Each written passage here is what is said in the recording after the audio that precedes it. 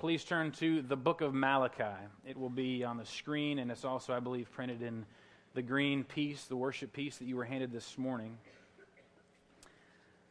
If you read the Wired article this month, you'll know that I didn't have the deepest of reasons for choosing to preach on Malachi. At the time, I figured, well, I have 4 weeks to preach. Malachi has 4 chapters. Works well. But it hasn't taken me long to figure out that the flow of his prophecy doesn't really fall out like that. It's not divided up like that. And so I really kind of wrestled with how I'm going to split it up into 4s.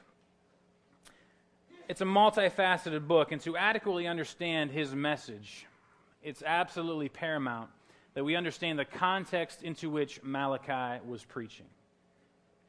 And it's important for us to remember that the context of Malachi's preaching is not limited to the time during which he preached, but rather encompasses all of Israel's history leading up to that point. And by the time Malachi delivers his prophetic message to the nation of Israel, God's covenant people had experienced 630 years of tumultuous history, which saw the rise and fall of many kings and judges amid an equally turbulent spiritual climate of religious syncretism, which is the mixing of all kinds of beliefs, and rampant idolatry. Israel had reached its lowest point when in 586 BC it was taken captive by the Babylonians. In time, God's chosen people would allow Babylonian religion to dilute and corrupt their commitments and worship of the one true God, Yahweh. Soon, Babylon itself would be overtaken by Persia. And with the exchange of power came the transition from one pagan belief system and all its influences to another. It was the lowest of all lows, and it was really the opposite of what they had expected, what was promised. Rather than possess a land of prosperity, Israel was led out of Jerusalem in shackles. Rather than enjoy a respected name among the nations as a light and witness to God, Israel was a nation scoffed at as impotent and pitiable. You can imagine how circumstances such as these would detrimentally affect Israel's relationship with God. The good thing about Persia, though, is that they allowed the nation of Israel greater liberty than the Babylonians. As a result, 2 very significant things occurred. The first, we read in 2 Chronicles 36, 22 through 23, we learn of King Cyrus's inspired decree to allow the Jews to return to Jerusalem to rebuild the temple. That's the first thing. The second thing is that during Nehemiah's governance, he rebuilt the walls of the holy city. So the walls are rebuilt and the temple is rebuilt. It looked as if the tides were beginning to turn in their direction. In the eyes and mind of Israel, all of the pieces were in place for the glory of the Lord to return to his people, as had been prophesied so many times before. Guys like Haggai and Zechariah prophesied messages of hope about God's glory returning to the temple in a greater way than it ever had before. That Jerusalem would again see peace and prosperity, that God's favor would again return to his people. That was the hope to which all of Israel clung, however tenuously that clinging may have become. So after hundreds of years of turbulent political instability, spiritual infidelity and idolatry, and even slavery itself, the nation of Israel looked as if it was poised for restoration. The pieces were in place, and with the promises of prophets of old still ringing in their ears, they waited for decades, and nothing. Gradually, hope became cynicism. Faith became empty ritual. They were at their wits' end. Under the subjugation of a foreign power, a bruised and disillusioned Israel began to view the predictions of former prophets as cruel mockery. Instead of renewed vigor, Israel experienced only spiritual destitution. this is the context into which Malachi preaches. For 3 straight chapters, Malachi brings judgment after judgment relentlessly. Only in the last parts of the book does Malachi offer us a glimpse of hope, but that glimpse is the blinding light of the coming Messiah, and his glory is overwhelming. But as we begin our journey here this morning in chapter 1, I trust that many of us here today can relate to 5th century Israel in some capacity. Just like in Malachi's day, faith for us is largely belief in things unseen. But perhaps you're tired of waiting on the Lord. You've heard the promises of hope and redemption, and yet the gospel has seemed only to bring pain and tribulation to your life. The daily walk of faith is growing more difficult, and obedience and faithfulness to God is something not as ardently sought after as it once was. You find yourself simply going through the motions, and at times even asking yourself, what's the point? Read with me, please, Malachi 1:1 through 2:9. The oracle of the word of the Lord to Israel by Malachi. I have loved you, says the Lord, but you say, how have you loved us? Is not Esau Jacob's brother, declares the Lord? Yet I have loved Jacob, but Esau I have hated. I have laid waste his hill country and left his heritage to jackals of the desert. If Edom says, we are shattered, but we will rebuild the ruins, the Lord of hosts says, they may build, but I will tear down, and they will be called the wicked country, and the people with whom the Lord is angry forever.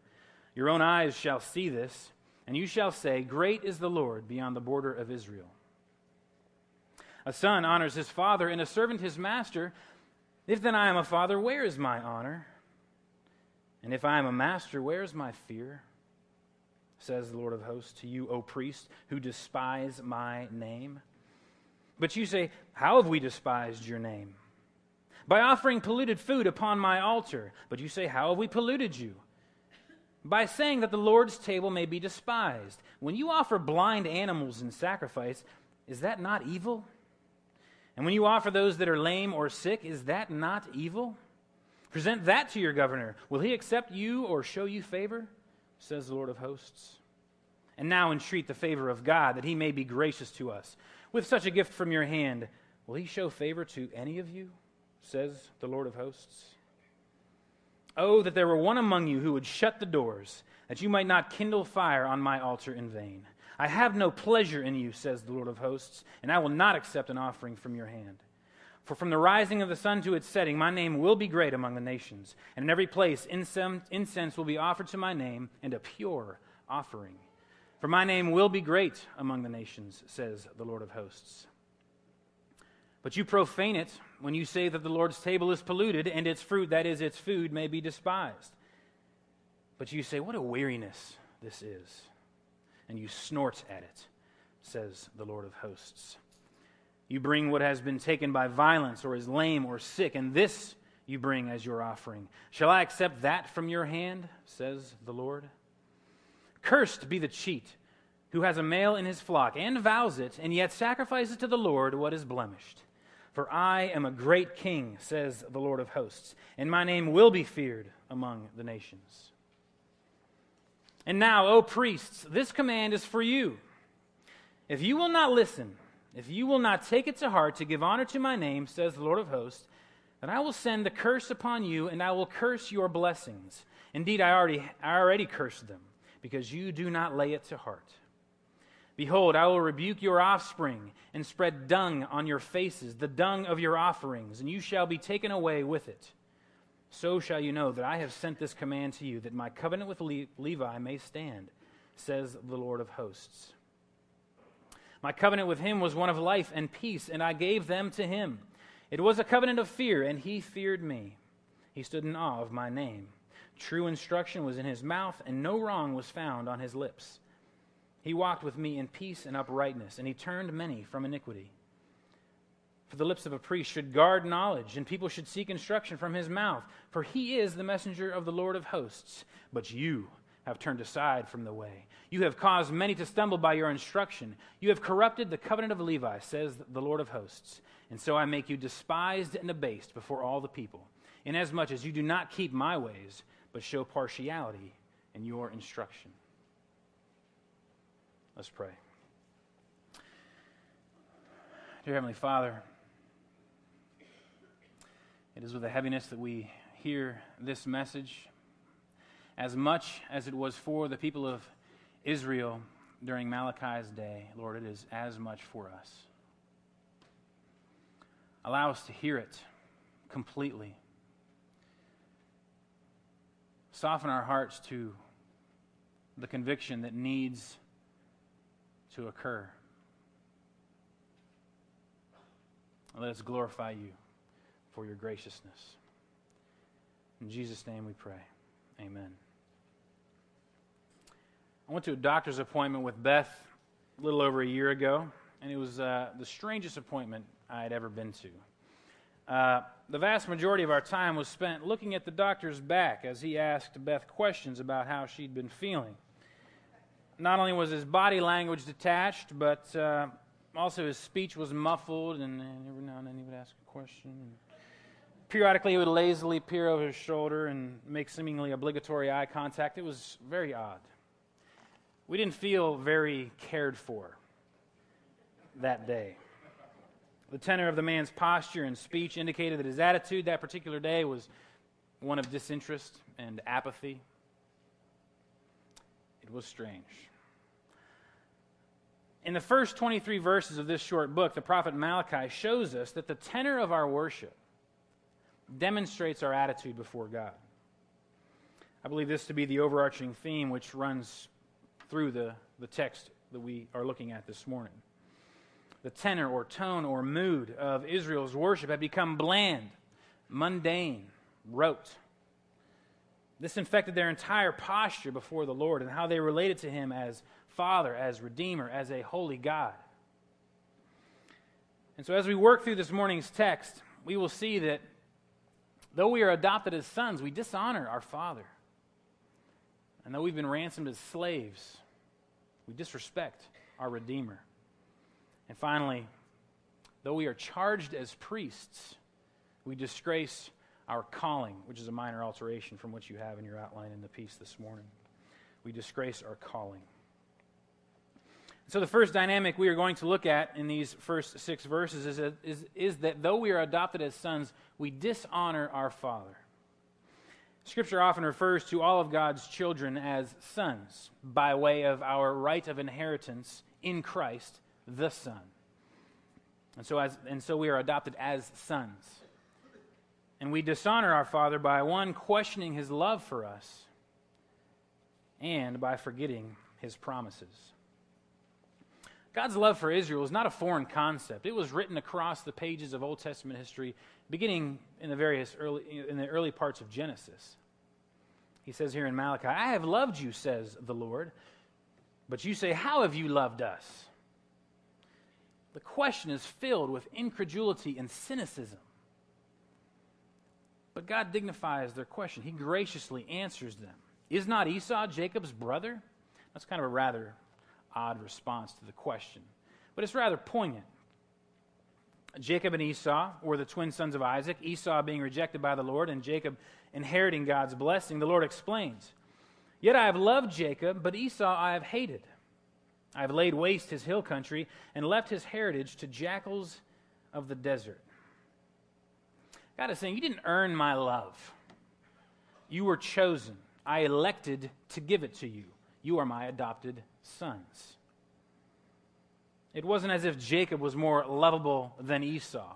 And by saying that he hated Esau, it's not meant to express personal animosity, but simply the rejection that goes with making a decision such as that. It is fitting, however, because Esau and his descendants would, over time, warrant God's continual judgment. But the question, how have you loved us, must have weighed so heavily on the heart of God. These are His own children. His very character His very covenant is being questioned. It's clear, however, that Israel was not only questioning God's love for them, but they had forgotten his promises. By way of his elective love of Jacob, God's covenant with Israel, that was their sure foundation for all time. We read in verses 3 through 6, speaking of Esau, I have laid waste his hill country and left his heritage to jackals of the desert. If Edom being the country Esau and his descendants founded, if Edom says, we are shattered, but we will rebuild the ruins, the Lord of hosts of Israel. Israel, weak and subdued, had become embittered at the prosperity of the surrounding nations, particularly Edom, given their historical relationship. But God reminds them of their place of privilege within his eternal covenant. He reminds them of the promises inherent in being God's adopted children. The nation of Israel had allowed the claustrophobia of their situation, the oppressiveness of their situation, to infect their worship to such an extent that even the non-negotiables of God's economy had come into question. God's own character, his love for them, his very intentions for them. God then asks the question in verse 6, a son honors his father and a servant his master. If then I am a father, where is my honor? I have a niece who was adopted from China. Her name is Hope. And when Hope was an infant, she was found in a box on the side of a road. She had been left for dead. But by God's grace, she was found. She was brought into an orphanage from the very same orphanage that my Beth's uncle adopted her from. Now, Hope now is a happy, healthy, vibrant little girl who rides horses and enjoys the lavish love of her parents. And although Hope is not at an age where she can comprehend the riches of grace that brought her into her current family, it's staggering to consider the alternative. It took a long, arduous, expensive process to bring Hope home. But even now, she's largely unaware of her own personal history. And it's interesting that if children ever truly comprehend the relationship between parents and child, it's usually only after they've grown up, matured, left the house, and perhaps even had kids of their own. Like Hope, the children of Israel were chosen, but they had misplaced their own history. And if you are here today as a confessing believer in Jesus Christ, you too have been chosen. But maybe being adopted into God's family has lost its luster. Perhaps you're in a difficult place, or maybe have been for some time. Perhaps the tenor of your worship is suffering. You're tired of looking around and seeing the Edomites prosper, all the while feeling like you're in a cage of stagnancy. Maybe you've become cynical in your faith as a result, and so you question and doubt. Maybe God isn't who he says he is. He doesn't really love me. Look at their lives, and then look at mine. All too often, our circumstances can result in a spiritually myopic perspective that gradually erodes our ability to accept and trust that God's objective promises for us are really true. I mean, Tom has said it time and again from this pulpit. It's a lot easier for us to believe God's promises for somebody else. It's harder for us to accept them for ourselves. We know we are adopted as his own, but that reality can lose its luster amid strife and pain and troubles, especially if those seem ongoing. Like the nation of Israel in Malachi's day, we sometimes question God in a very similar manner. You say you love me, God, but how? How have you loved me?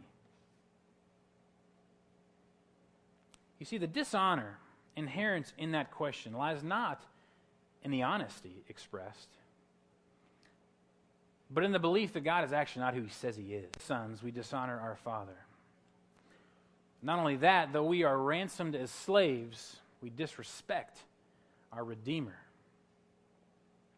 It's been established that it's not God's love for us that is to be questioned, it's our love for God. Our actions can at times communicate quite the opposite of love and devotion. And to be sure, the rest of our text this morning deals with Israel's priesthood. And Israel's priesthood can roughly be synonymous with modern-day clergy like me, Tom, and the rest of the pastoral staff. But significant differences do exist.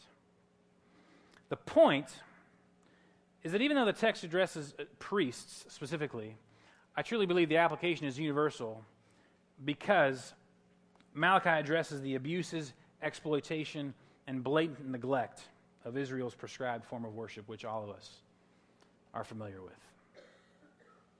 It says in the second half of verse 6, "And if I am a master, where is my fear? Where is my fear? Where is my respect? Though ransomed as slaves, we disrespect our Redeemer." You see, Israel was a slave, having experienced 400 years of bondage in Egypt, but God had redeemed them, saving them from the hand of Pharaoh. And although they found themselves here under the political thumb of Persia, it was a far cry from slavery. And it made me think of the Christian life. Believers have been ransomed as slaves to sin by the blood of Christ, our Redeemer. But the full fruits of that redemption are not yet come. It's the tension between the already and not yet. They are not yet realized, just as the promises of God in Christ had not yet been realized for Israel in Malachi's day. They looked ahead to Christ.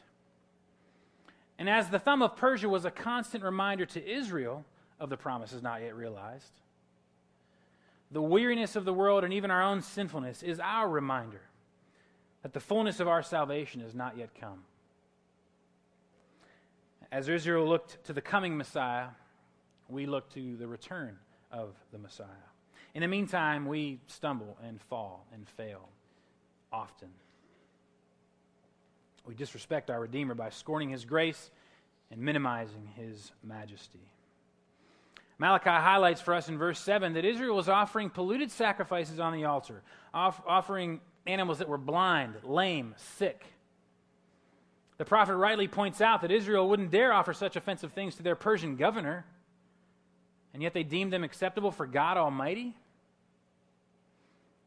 You see, the prescriptions God gave Israel to properly order their worship was a gift of grace to enable them to come into His presence and pursue righteousness. But the result? The nation of Israel sighs in verse 13. What a weariness this is. Israel had allowed the obscurity of their situation to dull their zeal and deaden their faith. Consequently, they offered slovenly, irreverent, hypocritical worship.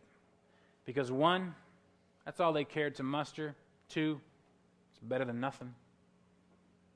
But they were wrong. God laments these reprehensible actions and expresses in verse 10 that it would be better if someone simply shut the doors of the temple than to let these atrocities continue. "I have no pleasure in you," says the Lord of hosts, "and I will not accept an offering from your hand."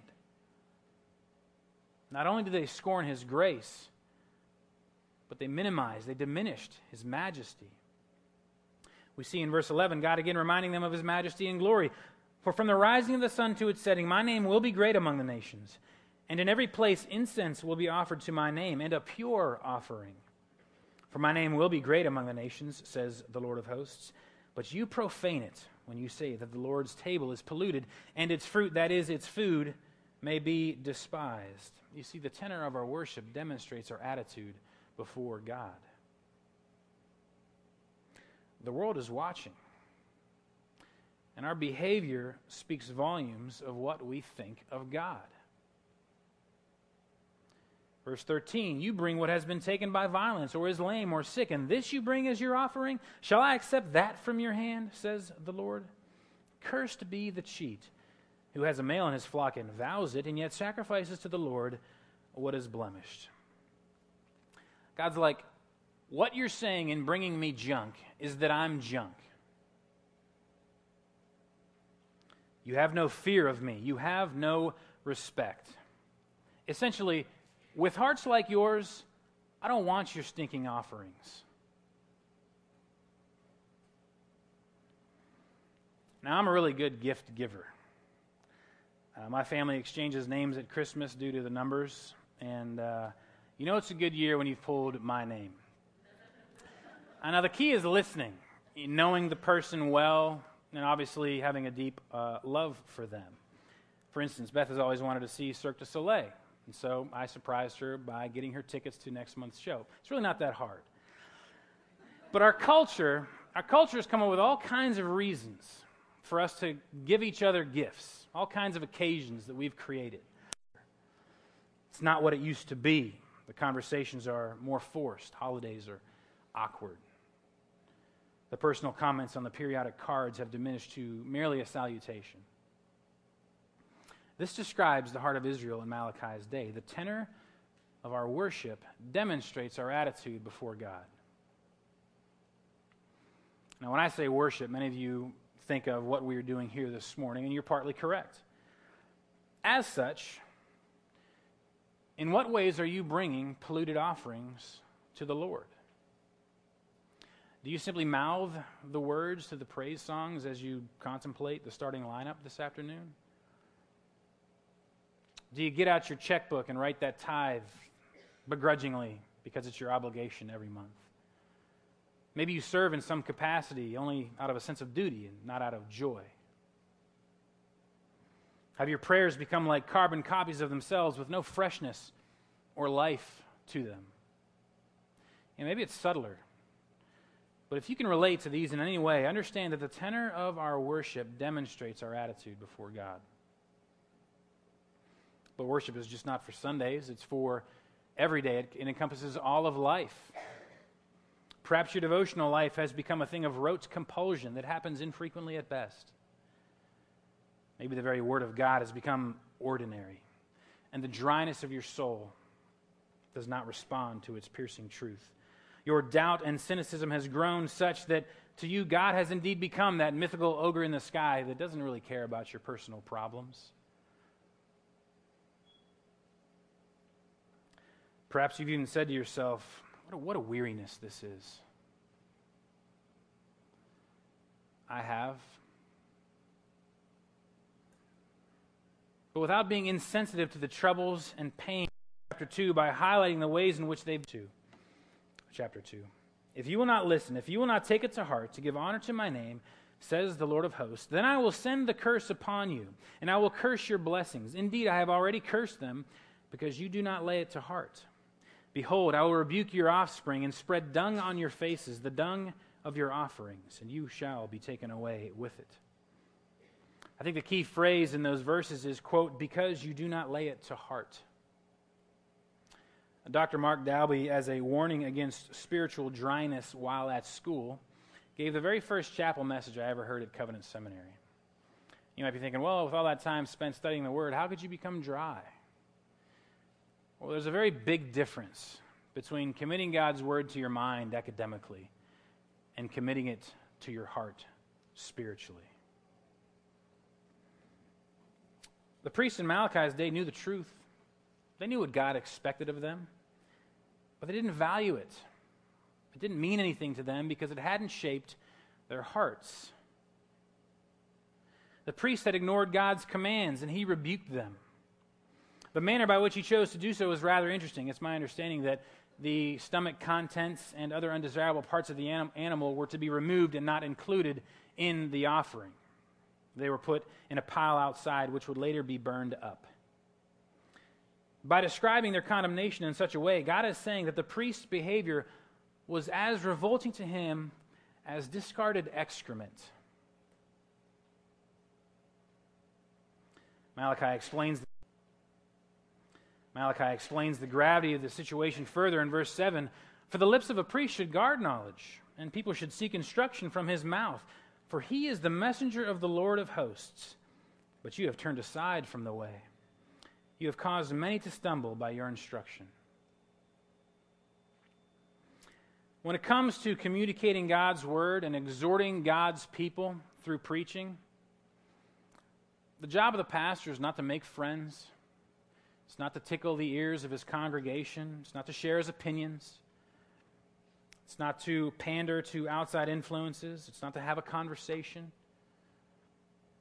It's not to campaign for a particular issue. It's not to raise money. And it's not to give a talk. The job of the pastor is to unwaveringly preach the gospel in all of its glory and conviction, regardless of how the people respond. The priests in Malachi's day had failed to do this.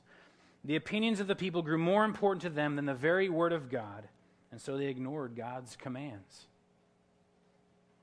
Many pastors in our day and age have done the same. That is why at our church, you are charged with keeping us accountable.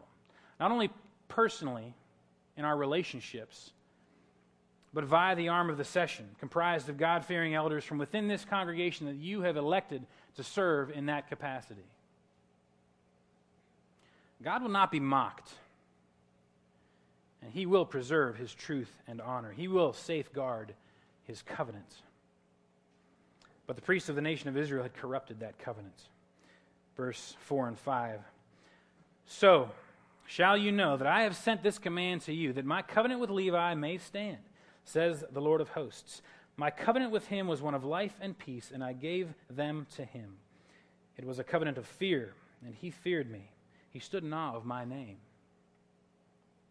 The tribe of Levi was designated with the task of guiding, teaching, and officiating the nation of Israel in the worship of Yahweh. The sanctity of worship and the pursuit of His holiness, that was their sole occupation and calling. We read, starting in the latter half of verse 8, you have corrupted the covenant of Levi, says the Lord of hosts. And so I make you despised and abased before all the people, inasmuch as you do not keep my ways, but show partiality in your instruction. You see, the priests grew more concerned with the opinions of the people than they did with the approval of God Himself. God won't stand for that. He will defend and protect His covenant. Now, the application to modern-day pastors is obvious.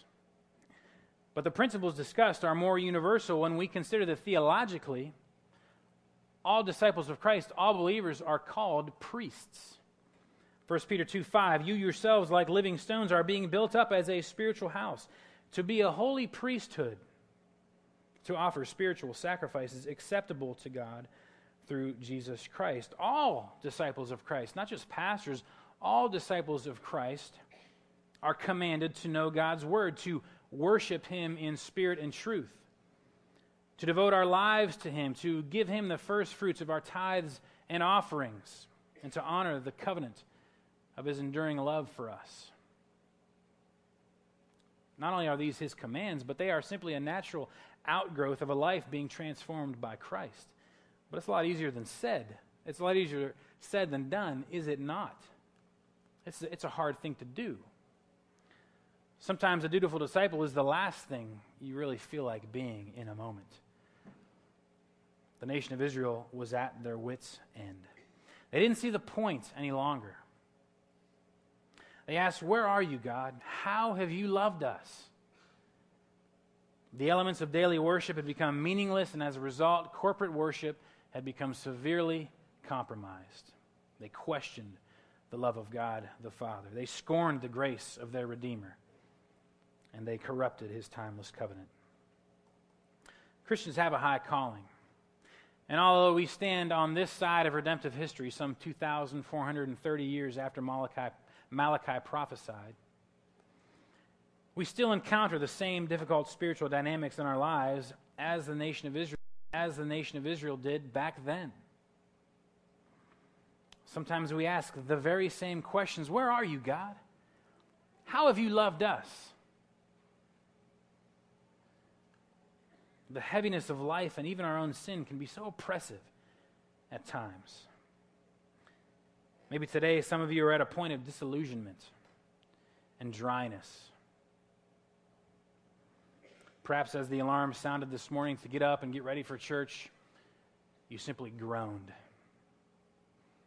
And glancing at the dusty Bible on your nightstand or dresser, you sighed and said to yourself, what a weariness this is.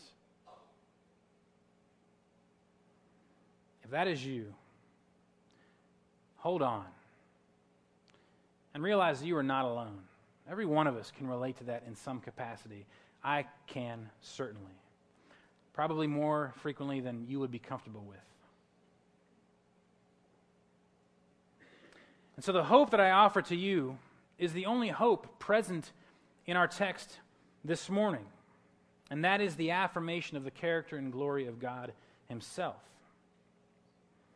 And so lift up your eyes beyond the confines of your circumstances and take hold of the promises of God. He proclaims to his children in verse 5, "Great is the Lord beyond the border of Israel." Verse 11, "For from the rising of the sun to its setting, my name will be great among the nations." Verse 14, "For I am a great king, says the Lord of hosts, and my name will be feared among the nations."